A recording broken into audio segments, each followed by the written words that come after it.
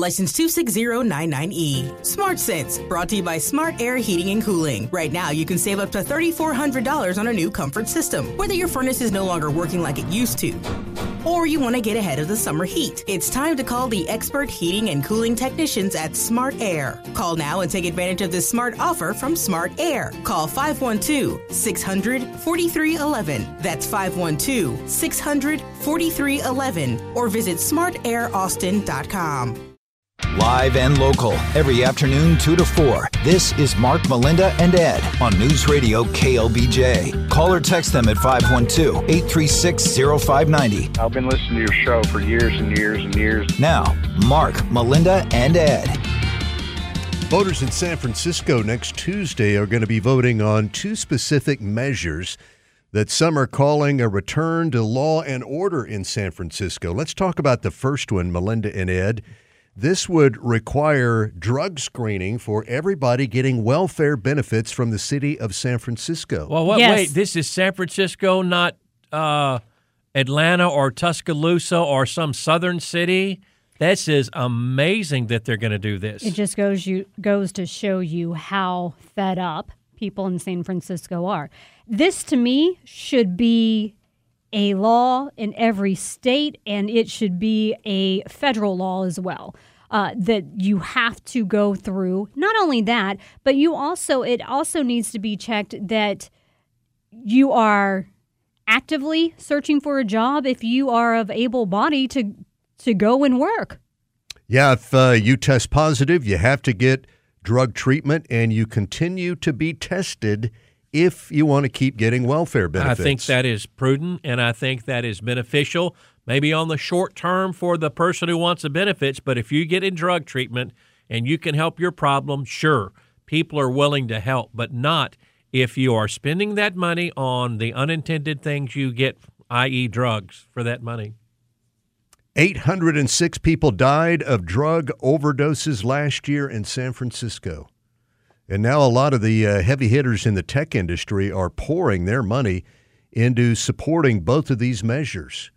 They want to try to bring some sanity back to San Francisco. The other proposition would return some powers to police in San Francisco.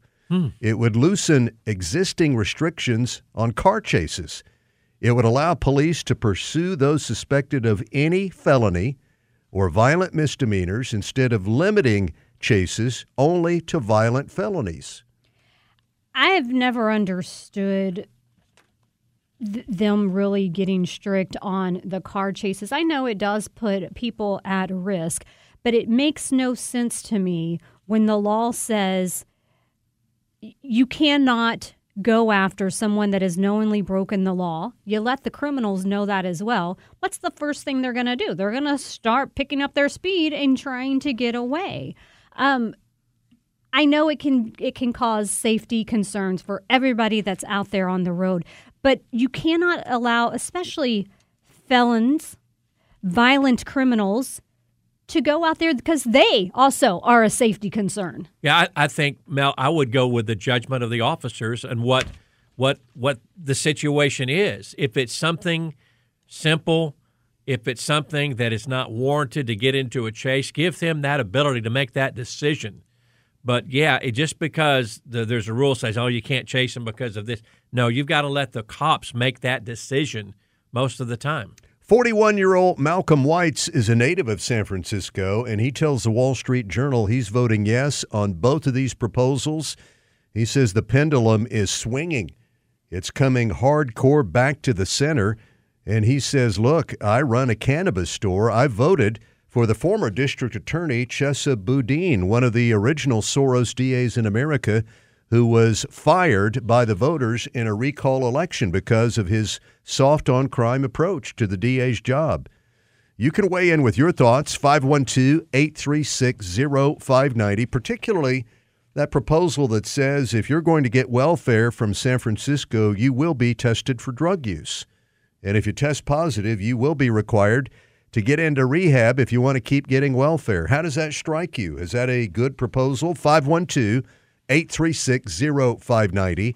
Also today, the University of Colorado has released its study on what happened in Denver after they gutted their police department in the wake of the George Floyd death. And it says it's been a catastrophe. No surprise there. They've got the numbers to point out how devastating. They've had a huge increase in violent crime, property crimes all across Denver, according to this study by the University of Colorado. I think that's what most cities, they need to look at this data. You need to look at the data. They cut their presence in half after the George Floyd thing, in half of their police, cut them in half. And the numbers speak for themselves. And that's the thing is anyone could see this coming, that was going to be the result of defunding the police, cutting your force in half, was that you were going to see an uptick in crimes. So why? I guess they wanted that because of a movement that was happening and they felt they were going to be on the right side of it. Yeah, crime went up 27% in the year after the big budget cuts in the Denver Police Department. There were 61% fewer stops of pedestrians, 48% fewer vehicle stops, 74% fewer drug arrests. Think about that one. 34% fewer disorder arrests per week, according to the University of Colorado. Look at any category you want, and you will see that proactive policing was down by about 50% or more in every single category. 512-836-0590. Steve is with us from New Braunfels at 309. Good afternoon, Steve. Welcome. How are you? I'm doing great, Mark. I love your comments, your story here about the drug trade in San Francisco. My son worked out there for a couple of years, had his dream job. He couldn't stay because the crime was so bad. He feared for his life the whole time. He lived downtown, and you couldn't even walk a dog because if the dog picked up a piece of paper, it was covered with fentanyl, and it would kill your dog. That's how bad things are. What year did he get out of there, Steve? He got out last May. And, Steve, that used to be one of the great cities to go to and visit, with all the things to do. Yeah. Sad. Yeah. He lived right downtown, but, and he had a really good dream job with a big major corporation. But, the place he worked at was being robbed all the time. He worked in a locked floor under a locked elevator, but they would still get in, and you just didn't know what was ever going to happen. Did he have any idea it was that bad before he accepted the job and decided to move out there? No, he didn't. He didn't know that it was that bad because I used to work out there, too, for several years, and it was nothing like that. I mean, it's unreal how bad things are now. You just cannot imagine. He'd walk out of his apartment, and there'd be a guy on the stoop, and you didn't know if the guy was alive or dead, but more than likely he was dead. But you didn't report it because if he was alive, he'd be dead. He'd still be there tomorrow, and he probably would be dead. Oh, my goodness. How long was he there before he realized what a nightmare he had gotten into? Oh, just about 30 days. It doesn't take long. When you hear all the stories, it doesn't seem like it takes that long to realize this isn't a place I want to live. We're seeing many of the businesses that have been there for a long time saying this isn't a place that I want to conduct business anymore. Steve, thank you. Have a good afternoon. 512-836-0590. Mark, Melinda, and Ed.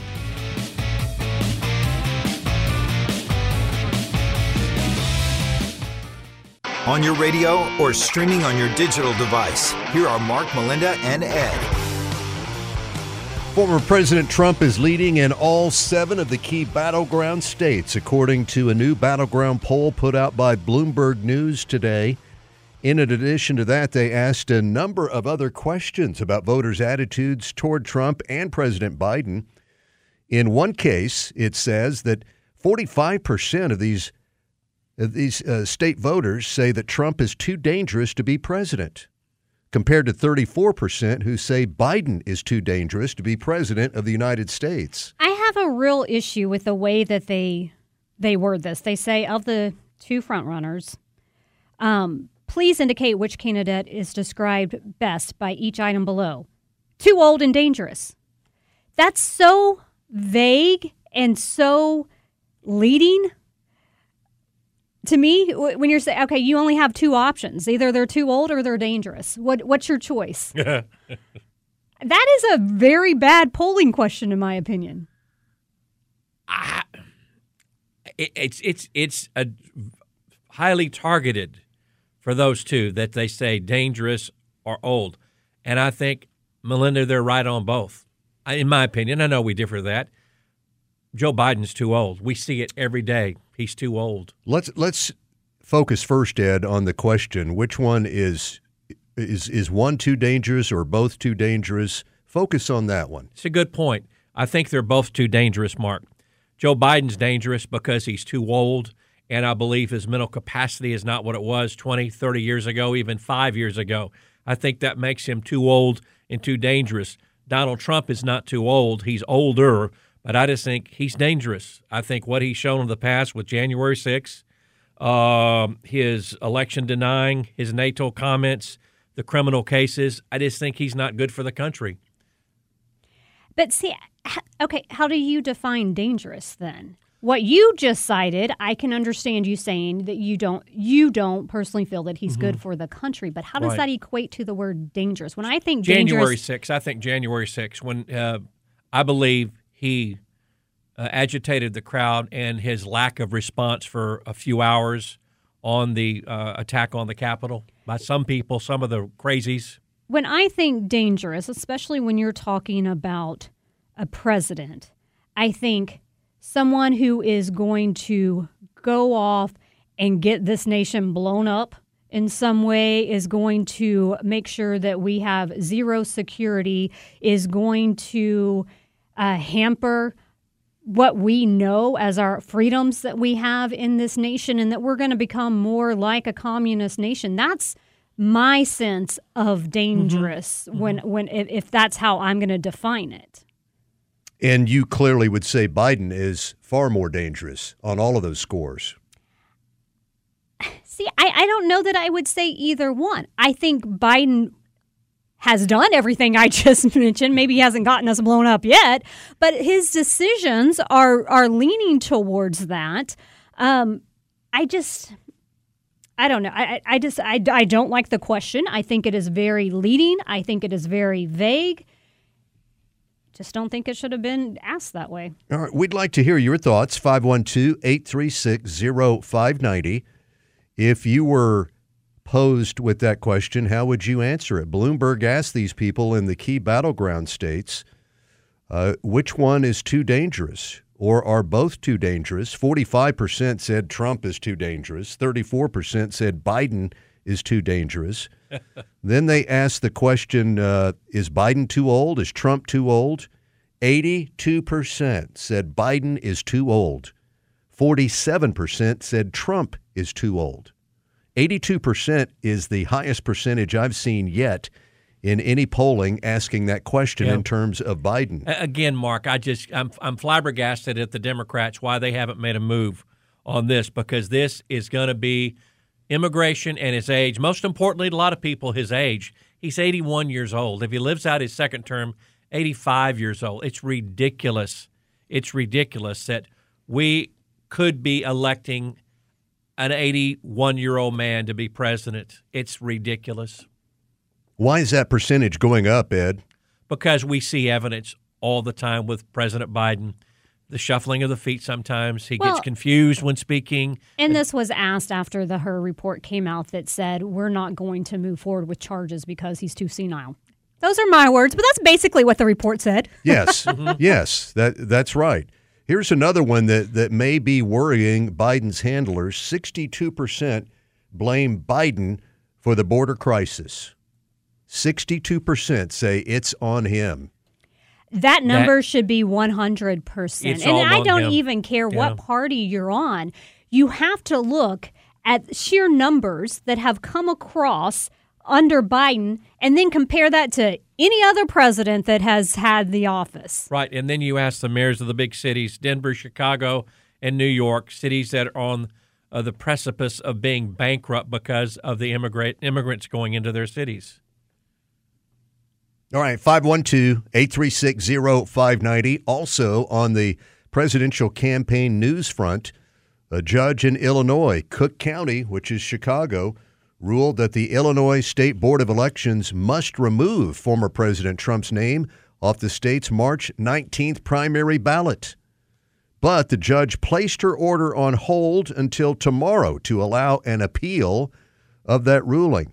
5 voters had argued that Trump is ineligible to hold office because of what happened at the January 6th riot. I disagree. I believe he needs his day in court. He needs his. You just cannot say we think he did wrong. We think no. Donald Trump deserves a day in court. That's what he deserves. You just can't arbitrarily. How in the world are you going to refuse every person in Illinois the ability to vote for Trump if they wanted to because 5 people don't want him on the ballot? Correct. That's not right. Well, the judge put out a 38-page ruling, and she says the group is right, and they met the burden to convince her that he needs to be removed. What happened to waiting for the Supreme Court to see if you can do this or not? This, to me, is a political move on this judge's part. Due process. Due process. He needs to have due process. Ron Fine is legal director of Free Speech for Free People. He was one of the lawyers arguing this case. He says this is historic. What a victory this is. Every court or official that has addressed the merits of Trump's eligibility has found that he engaged in insurrection after taking the oath of office. I can't add anything to that, Mark, that I think totally wrong about that, because even though people like me believe he was inciting the January 6th, you must have due process for the man. You must. You just cannot arbitrarily say this. All right, 512-836-0590. Also in the news today, an Austin doctor is angry. She says that her husband had to rush her son to the hospital here in Austin, and the doctor said he needs surgery right away, appendectomy. But before we do that, we need you to pay $1,463.93 up front. The husband paid it, but now the wife, who is a doctor, Dr. Emily Porter, has taken to X to share the story and say, I think the hospital broke federal law by requiring us to pay this amount up front. I can't help but wonder the question, what if the guy didn't have the money? Right. I would have let that kid continue in pain, maybe die? Is that what you're saying? That's absolutely wrong. If that's, and I hope she pursues this even further to investigate and see if this is really happening. How often is it happening? She tells the Daily Mail that the preemptive payment demand by the hospital is a violation of federal law, in her opinion, and her reading of the law, which she says, look, if somebody goes into the ER, they have to be stabilized by the doctors regardless of their insurance status, and then they are billed later. She says our copay is $250 on emergency care. That's what it should have been, not this prepayment of over $1,400. The Hippocratic Oath, do no harm, by delaying this surgery, by saying you got to pay first before we. That is outrageous, and it's wrong. I think she's got a very, very good case, and they need to apologize to her immediately. DailyMail.com says if the hospital violated this, they could be fined tens of thousands of dollars in penalties and might lose some of their contracts for federal funding. They need to. If that is how they are running their hospital or their emergency center, they need to be fined. They need to lose contracts. Now, this story does not name the specific hospital, so it's just not in here. I would tell you what it is, but it's not named. But it does give the name of this Austin doctor, Dr. Emily Porter. It says she is a sexual health and wellness physician right here in Austin. She and her husband both agree that they think this was terribly wrong of the hospital to say, we need the money up front before we do the emergency appendectomy on your son. That is, what if her husband or she, and I'm reading on her website, she survived cancer twice. What if her husband's having a heart attack? No, sorry, we can't treat the man until, this is, I know the appendectomy is a routine surgery now, but if you wait too long, bad things can happen. They can get disease. can't believe this happened in 2024. She says her husband agreed, okay, I'll go ahead and pay it because my son is in terrible pain. I need to get him in there. And that part right there makes it worse in my eyes. Again, you're talking about a young kid. In no way should you go, well, your daddy doesn't have the money, so sorry, you can continue to suffer. The boy is 7, by the way. Good gosh. 7-year-old kid? Yes. Unbelievable. These hospitals have to be better than this. All right, 512-836-0590. You can weigh in, call, or text with your thoughts as we take you through the afternoon here. Mark, Melinda, and Ed, live and local on KLBJ. We told you that former President Trump and current President Biden are both on the border right now. There's a story that ties into all of this out of Eagle Pass, where the fire chief says that his firefighters and EMTs have been absolutely overwhelmed dealing with the illegal immigrants.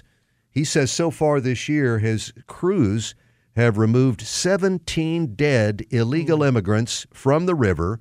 Last year they removed 46 from the river. The youngest was only 2 years old. I can't even imagine the impact that this has on these firefighters doing this, not to mention all the other calls that they're running as well. And this is just one sector. I know, I can't remember if it's Eagle Pass or somewhere else where they had to take just a whole team of firefighters and EMTs just dedicated to answering the border calls. Not to handle the city whatsoever, but just to answer these kinds of calls. Yeah, this is a city of 30,000 people. This is not a huge department for the fire department and EMT. And he says, I've already had 2 quit this year. They're so overwhelmed with the psychological impact of pulling all of these dead bodies out of the river. Yeah. And what they're seeing in terms of injuries for these people trying to cross illegally. Yeah, and this is on the hands of the administration. I know it is because the president has given them the green light. Come on over. Come over, newcomers. All right, we'll work in some of your Don't comments. call them that. We'll work in some of your comments coming up just ahead right after the news on the half hour. It's Mark, Melinda, and Ed.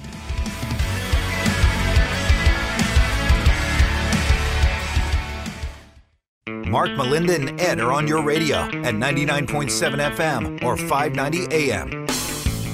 3:31. Thank you for joining us. We go to John on KLBJ. He has a comment on the story where an Austin doctor says that a hospital wanted payment up front before they would do an emergency appendectomy on her 7-year-old son. John, welcome. How are you this afternoon? I'm doing good. Thanks for taking my call. This is a really unfortunate story coming from a United States citizen. I know if these people were illegal immigrants, they would have gotten their care handled, no problems, no questions asked. They wouldn't have had to pay for anything. My son was a heart patient. We had to pay over $2 million. The family next to us were illegal immigrants. Their son had the same surgery. They had to pay $0. Welcome to America. Now, how do you know their bill was $0? I personally talked to them. I speak Spanish, and I talked to the father specifically. I talked to the mother specifically about the situation because we were in the same room next to each other for weeks on end, so we got pretty close. Were the parents telling you, John, we've been told by the hospital, don't worry about the bill, there's no bill to pay? Absolutely. And we had insurance. Our portion was over $250,000. So you had to come up with $250,000 of the $2 million? Not before the surgery, but that was our total after the surgery. Theirs was $0. Ours was $250,000. Whoosh. So, what else did it happens? I'm not sure about people having to pay up front. I haven't heard a lot of stories on that, but I do know the illegals getting away with medical care is absolutely outrageous. It happens every day. What else did the parents tell you? Did they say anything else that was relevant? They just told me they have certain loopholes and avenues to get away with it. There's a lot of lawyers here in the United States that are protecting them, and there's all kinds of loopholes to get around it. That is the part that I think really starts to grate on Americans as far as what we're seeing, the amount of money that it takes to help these people out. And I'm not saying that we should ever let a child that has a heart condition not get the help that's needed. Right. But it should never be, because I'm sorry, you paid twice for that. Not only did you pay for your own sons, you've also helped pay for your neighbor's son as well. And that's what we're doing. You're putting more of a burden on everybody when you allow for an unlimited number of people to cross illegally. Well, and the real unfortunate thing is I've since lost my insurance, and I don't qualify for any government assistance. So, I mean, that's amazing.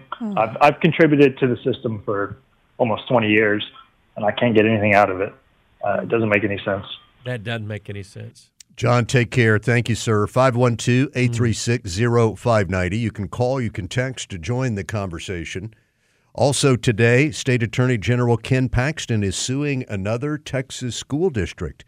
This is in civil suit court, where Paxton is saying that they are breaking Texas law with electioneering, meaning they're using taxpayer resources to try to coach people on how to vote in the upcoming primary elections. This is the Frisco Independent School District that's now being targeted by Attorney General Ken Paxton. We talked about this with that other one. What was it, Denton ISD? Yes, Denton. Yeah. And it is absolutely wrong for these school districts to use their school capacity in order to get out there and tell people how to vote. But as I was reading through this one wasn't as clear to me as the Denton ISD that just set out the sample ballot and said, here's who you vote for. This one was Facebook posts that were made on the Frisco ISD Government Affairs Facebook page. And it said that they encouraged them to go out and vote, reminded them about early voting, and then also about in the primaries, you don't have to vote the party that you normally do. You can vote whatever party primary that you want to. Then they started talking about an issue. What I'm reading, Mel, they started talking about the funding with the public school funding, the voucher program, and they talked about would leave the Frisco ISD $90 million behind funding levels. You can't do that. You cannot do that as a school district. That you've got to be right in the middle with that. That's what I understand. And as much as I don't like Paxton, he sounds like he may be exactly right on this. Well, where I'm coming from, the lawsuit says that that's what they were doing, but then they listed each post, and none of those three posts say you need to go and support public schools and be against vouchers. So that's why I'm a little bit confused on this one, because what they said each of these posts said was encouraging people to get out and vote, reminding them about the dates. So, Ed, which version are you looking at? Is it ABC 13? I'm looking at CBS out of Dallas.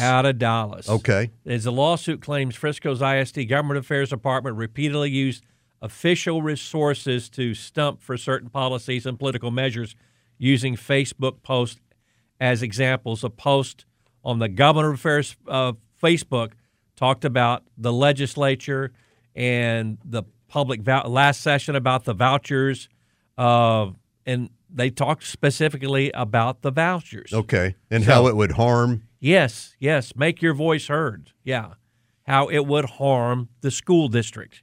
I think that's obvious. I think vouchers probably will hurt school districts, but you cannot specifically say that on your Frisco Government Affairs Facebook page. I don't think you can. No, if that's what they actually said, that's absolutely wrong. At least the Texas scorecard version that I'm seeing, when they listed out what the post said, I didn't see anything that said that. So what they listed seemed like a pretty gray area to me, just kind of encouraging to vote. All right, 512-836-0590. You can join the discussion, call or text us. There may be more as well, because Paxton's office says we've received complaints from a number of locations. Mm-hmm. We're continuing to investigate. Right. He is. He's very active on this. But again, you cannot use websites, in my opinion, I'm not a lawyer, but common sense tells me if you're an ISD website, you cannot encourage people to vote one way or the other. Yeah, anything tied to the school, Yeah. you cannot use it as a form to get people to vote your way. Say, go vote, participate. It's an important election. Then I believe as an individual, you can have meetings, or on your individual Facebook or whatever, you can send out and say, did you know this candidate? We must protect our school district, yada, da, da, da, da. All right, 512-836-0590. Today's Wall Street Journal has a story saying that the theft of bicycles, of bikes, is skyrocketing across America. And there is also a rise of people who are just regular citizens who have been taking it upon themselves to go find the bikes and get them back to their rightful owners. Because most of the time, when a bike is stolen, it's not going to be recovered by the police. They've just got too many things to do. They're shorthanded, et cetera, et cetera. So it says these people will keep an eye on online postings, bike for sale, and they'll actually go out and pretend like they want to carry out the transaction. And they end up retrieving these stolen bikes and returning them to their rightful owners. So they steal the bikes back from the thieves in the first place. I wonder if any of these thieves, out of call and report the bike stolen. Somebody stole my bike that I stole the bike from, yeah. The numbers are staggering. One estimate here says it's now $1 billion a year in stolen bicycles. And with EV bikes emerging, it could get even more expensive. 10 years ago, it was $500 million in stolen bicycles. Bryce Hance is involved in this. He says it's bananas lately. Thousands of bicycles are stolen all the time here in Minneapolis. If there would be a way, and this is a very smart people who are going to try to recover these bikes because they get rewards, they get piece of the action, whatever, not piece of the action, but they are, as I read it, they recover your bike and they will get paid for doing this. That's what I read in one article, that they get that for their service of doing this, the people who get the bikes to, they will pay them a certain amount of money to get my bike back. So, some of these guys say, I don't want any money. Yeah. I just hate thieves. Yeah, which is great. That's more power to these people who can do that, because in the bicycle community, it's terrible if you have a $2,000, $3,000 bike, it gets stolen and it's gone. However, I think we should be concerned when some of these are saying, I like screwing someone over who isn't expecting it. They may take this a step further. He gets some personal enjoyment out of it. All right, 512-836-0590, 341, Mark, Melinda, and Ed.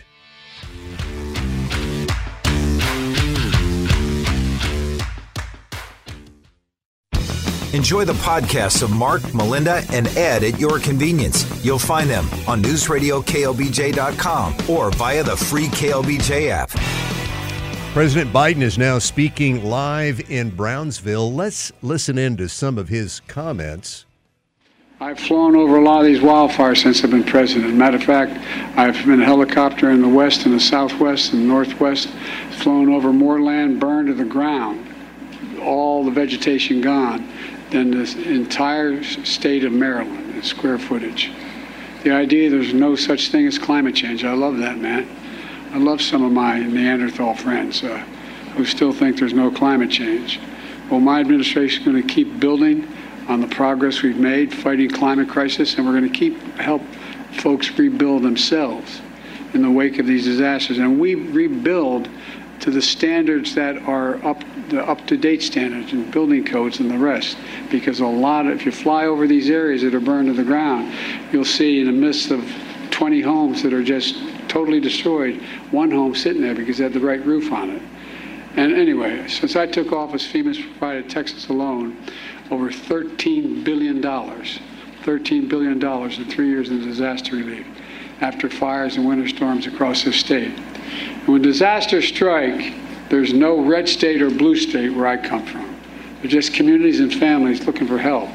So we're standing with everyone affected by these wildfires. We're going to continue to help you respond and recover. Now, turning to the purpose of my visit. I want to thank Congressman Gonzalez. There you are, pal. I thank you. thanked him for the passport into his district, but he's been a great partner. I also want to thank Mayor Cowan for his partnership, and I want to thank County Judge Trevino for over 30 local officials who've joined us here today. No one works harder for a safe, secure border than all of you. And Secretary Mayorkas has joined us today, and he's joined by 7 mayors and cities and towns across South Texas. 4 county judges here from across the state. I told the county judge that I used to be a county official. It's the hardest job in American politics. You know why? They think you can do everything, you don't have the budget. So anyway. And the 2 leaders from the Texas legislature, State House Leader Trey is here, Trey Martinez Fisher, and the State Senate Leader Carol Alvarado. And all the other local officials that are here today, I want to say thanks. Folks, it's real simple. It's time to act. It's long past time to act.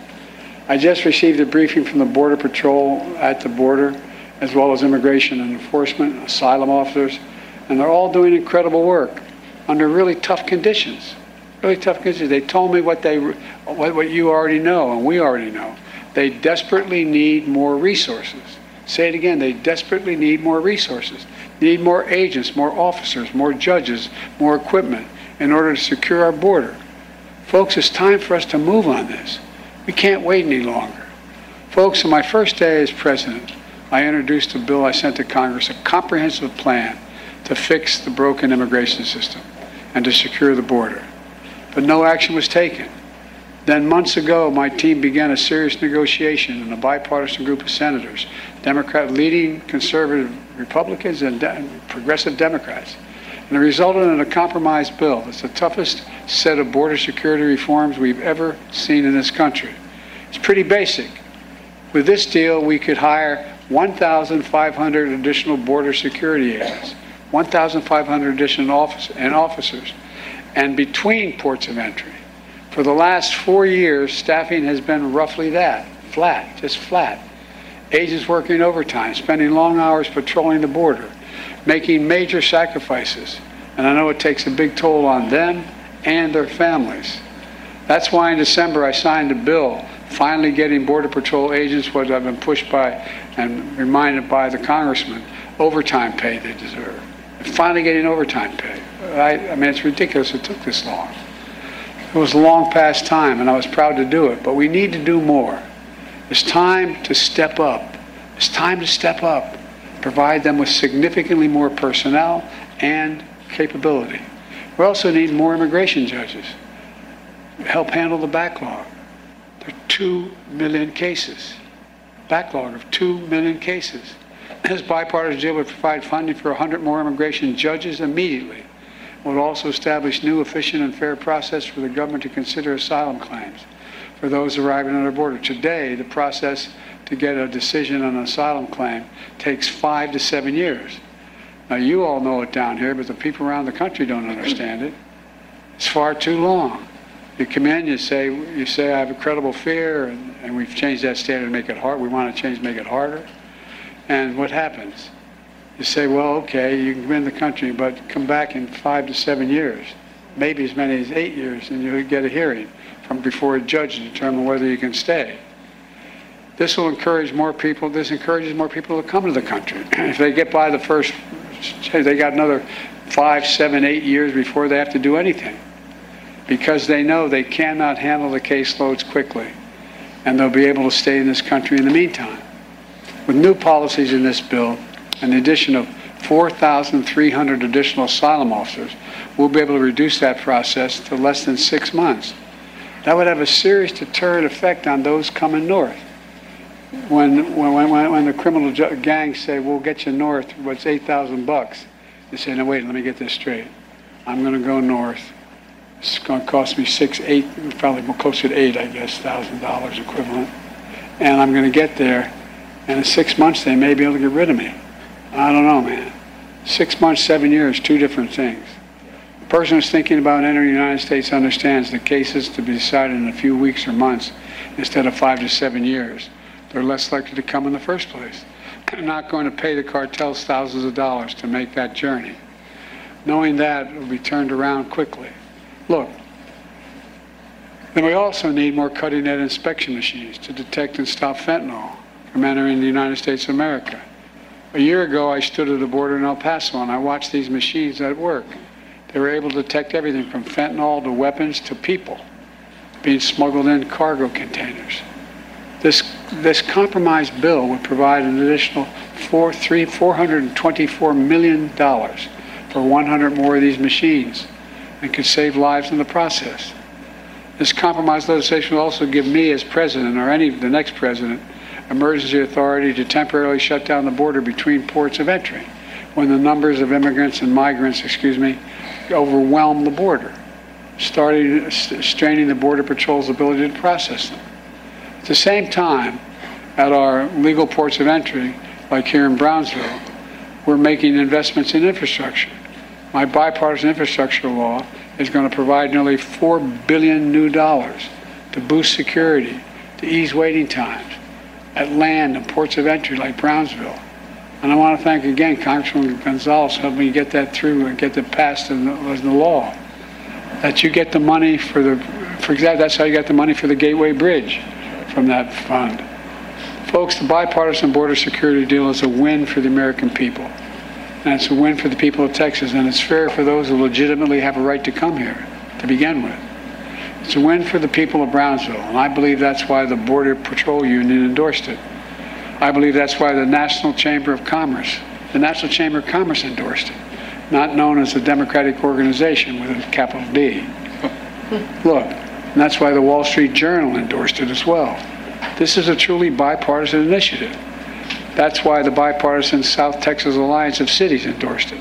Folks, I didn't get everything I wanted in that compromised bipartisan bill, but neither did anybody else. The compromise is part of the process. That's how democracy works. That's how it's supposed to work. Compromise is a very positive step on a critical issue for the country, all those issues for the country. And folks here in Brownsville and all along the border know that. We need to have their backs, your backs. I want the people to understand clearly what happened here. This bill was in the United States Senate, was on its way to being passed. Then it was derailed by rank-and-file politics, partisan politics. The U.S. Senate needs to reconsider this bill, and those senators who oppose it need to set politics aside and pass it on merits, not on whether it's going to benefit one party or benefit the other party. It's about whether it benefits the American people. It's what the American people deserve.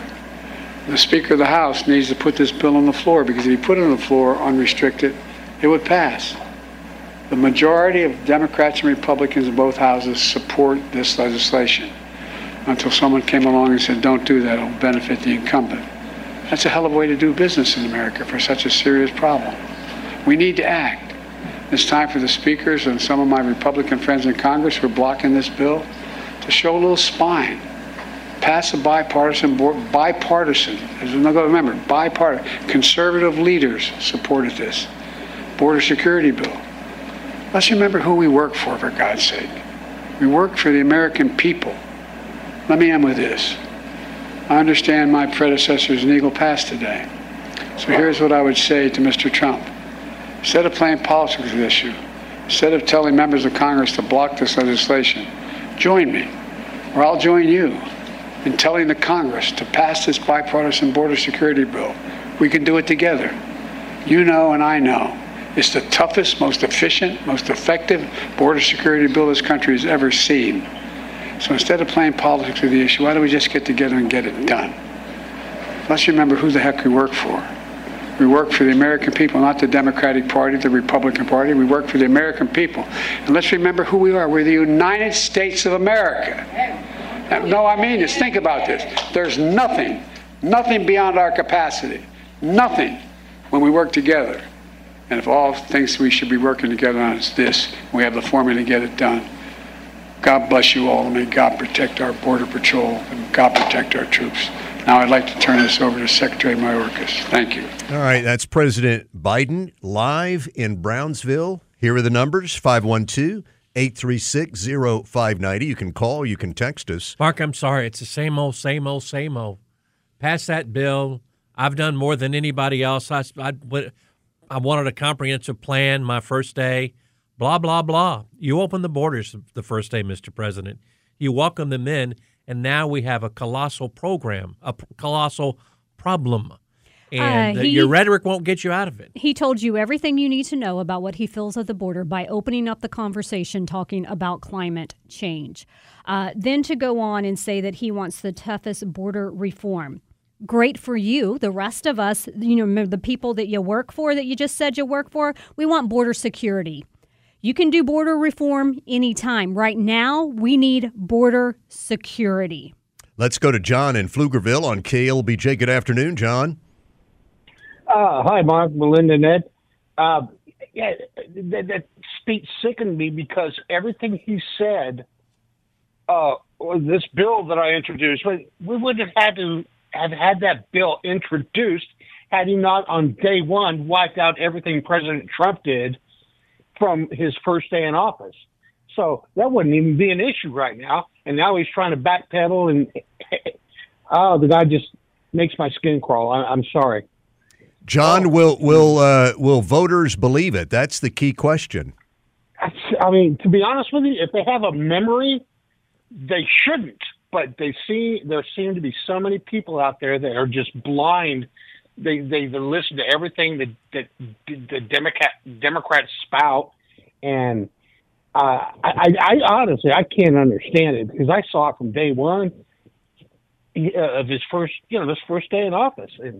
Yeah. All right. John, thank you. You have a good afternoon. We will continue to work in your comments right after the top of the hour news. Melinda and I are here with you 4 to 6, live and local. Ed is moving over to 102.7 ESPN with Jeff Ward for Sports Talk.